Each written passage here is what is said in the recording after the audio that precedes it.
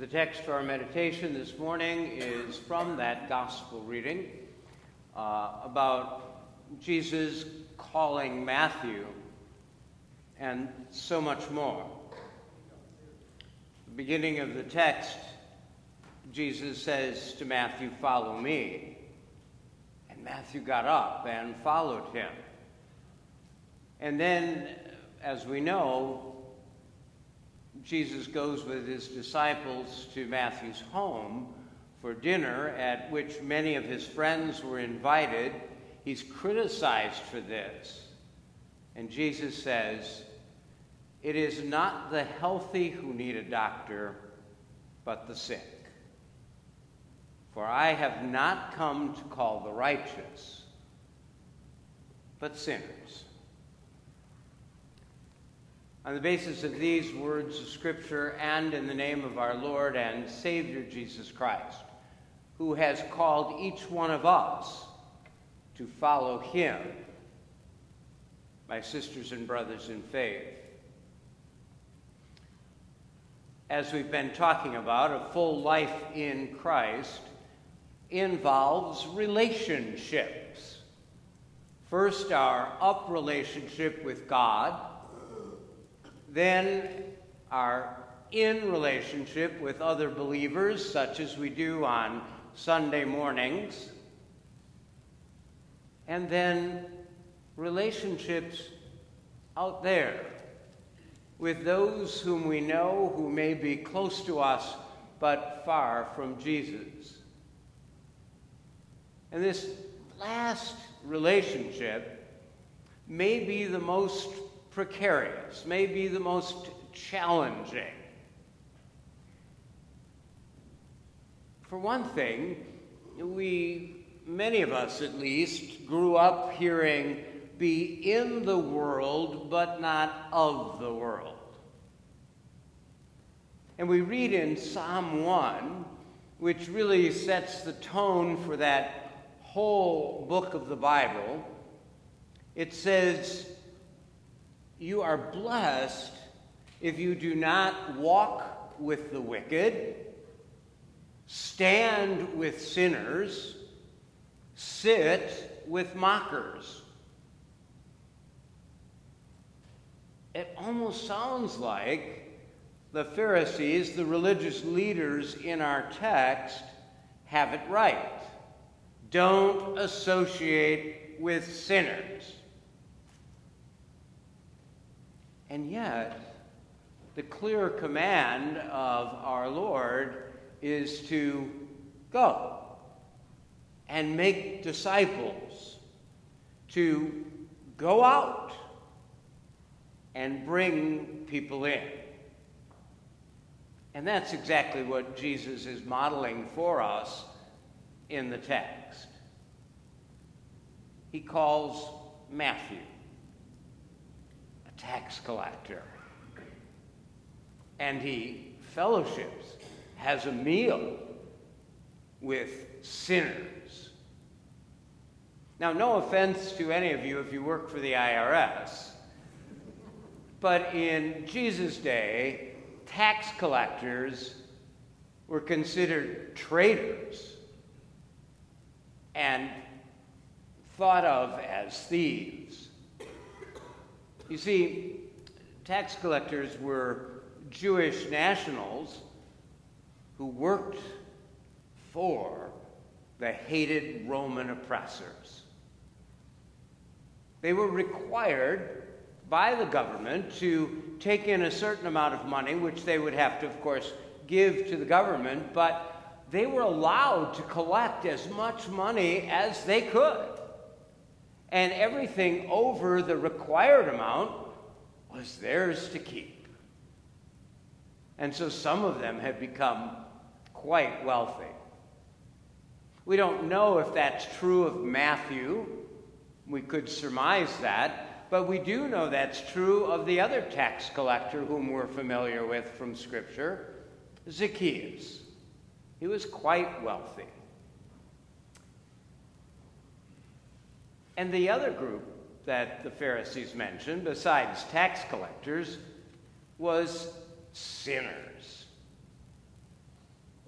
Well, that was their word for anyone Jewish who did not stay 100% kosher. Someone who did not follow every single rule and regulation that they, the religious leaders, had set forth. Now, I don't know how many of you belong to the first group, tax collectors, but we all belong to the second group. We're all sinners. Paul tells us in Romans, all have sinned. All have fallen short of the glory of God. And the religious leaders fall into that category as well, even though they didn't recognize or admit that. But that's what Jesus says. That's why I'm here. I'm here for the sinners. Those who are ill, spiritually ill, spiritually terminally ill. He came to bring healing. That's our word, salvation. Salvation is or has the same root as two common English words. One we don't use quite as much anymore, but it's the word salve. S-A-L-V-E is how you spell it. Salve. What is salve? It's healing ointment. But the other one that I like even better is salvage. You know what it means to salvage something. You go in the basement or out in the garage and you find something. I wondered where that was, and it's covered with rust and cobwebs or whatever. And you think, I could use that.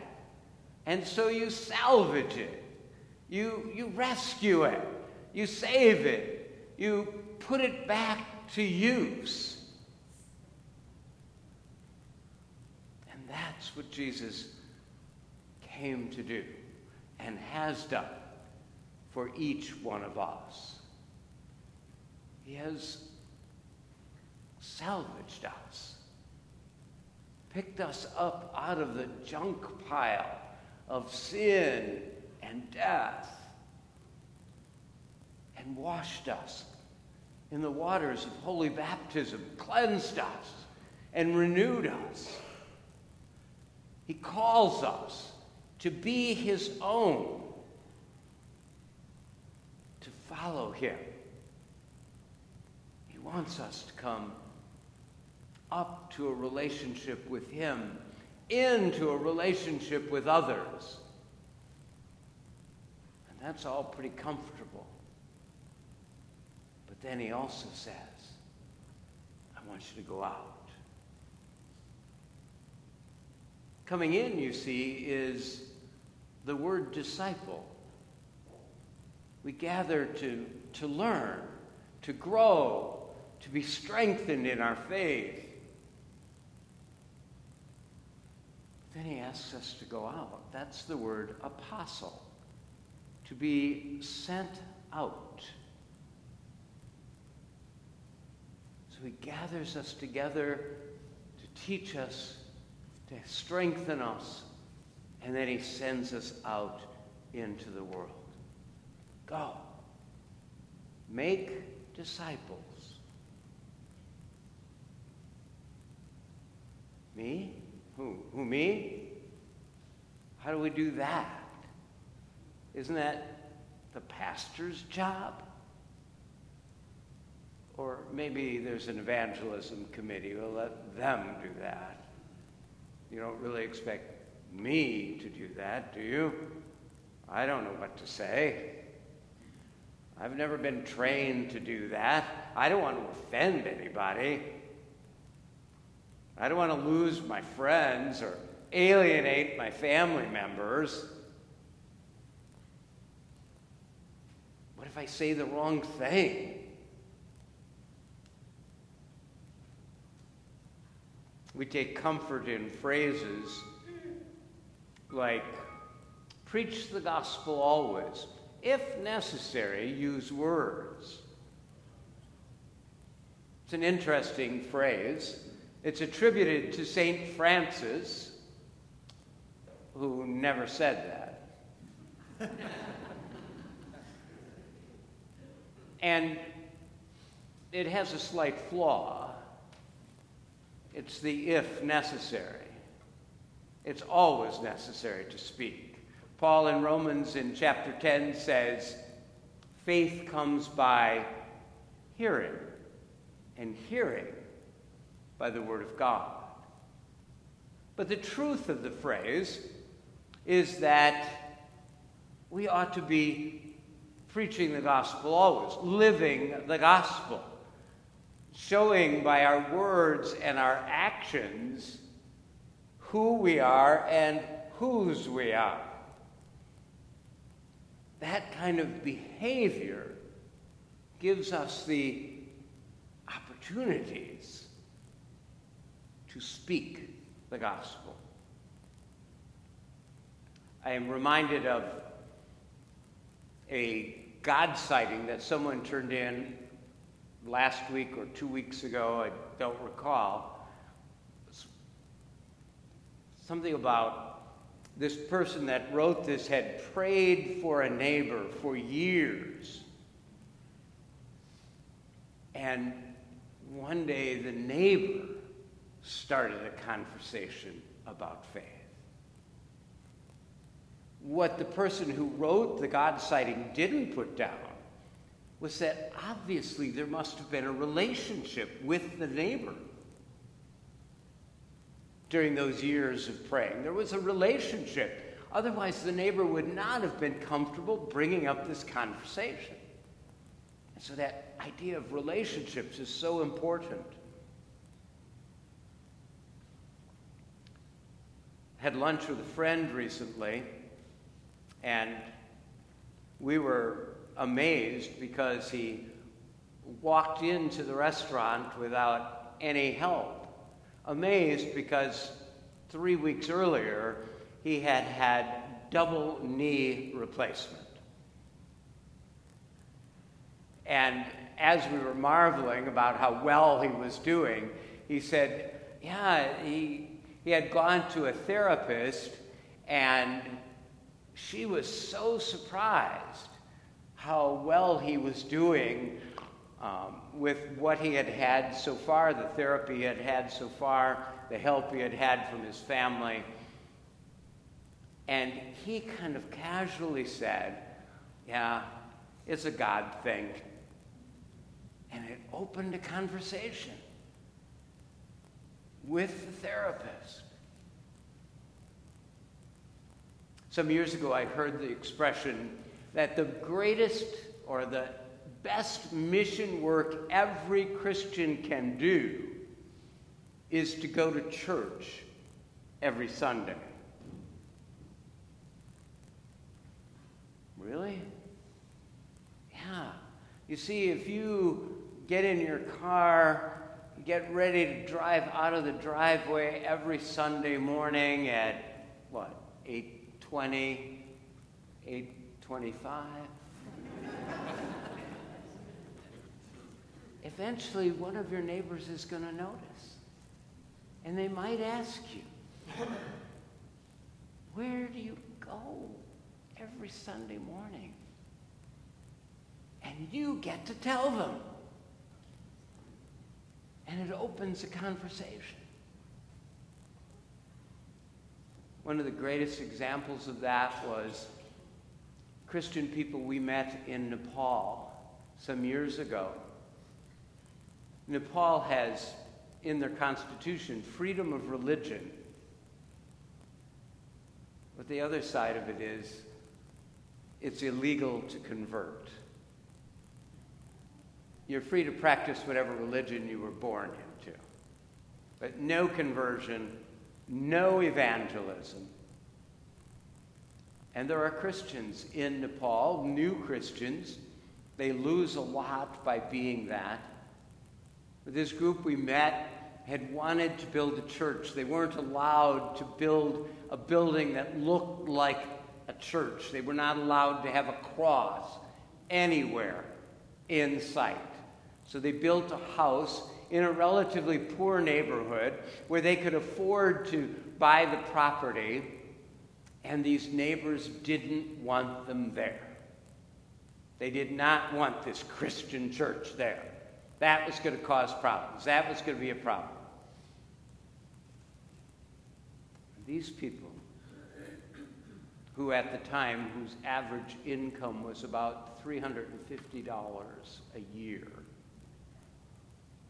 all tithed to the church. And besides tithing, every Saturday when they worshiped, they had to worship on Saturdays, they all brought a bag or a bowl of rice.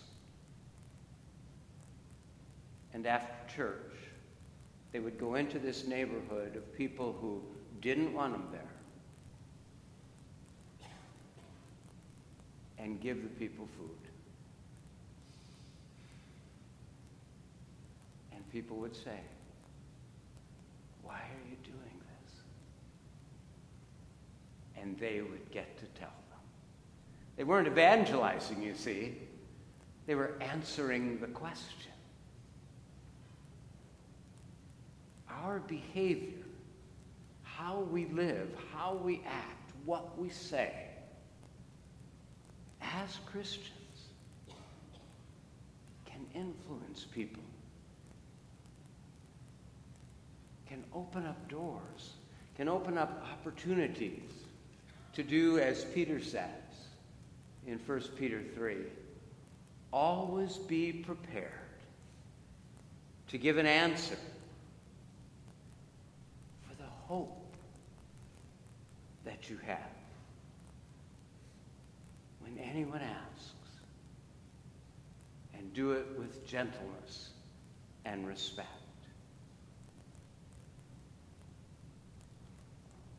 Our behavior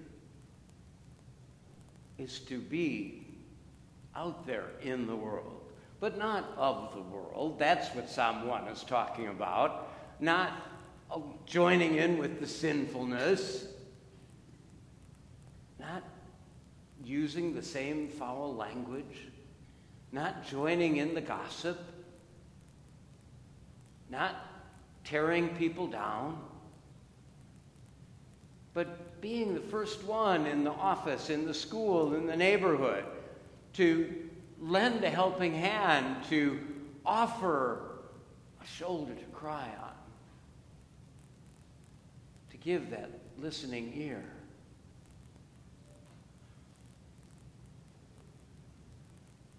To reach out with the hands and the tongue and the feet and the heart of Jesus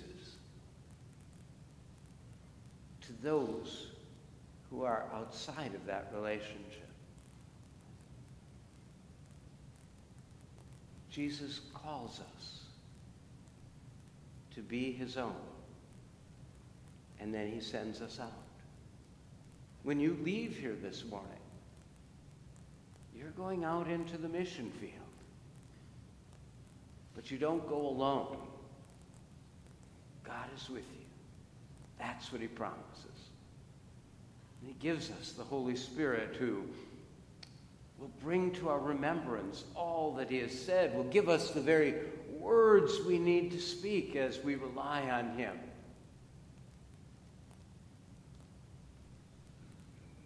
So go.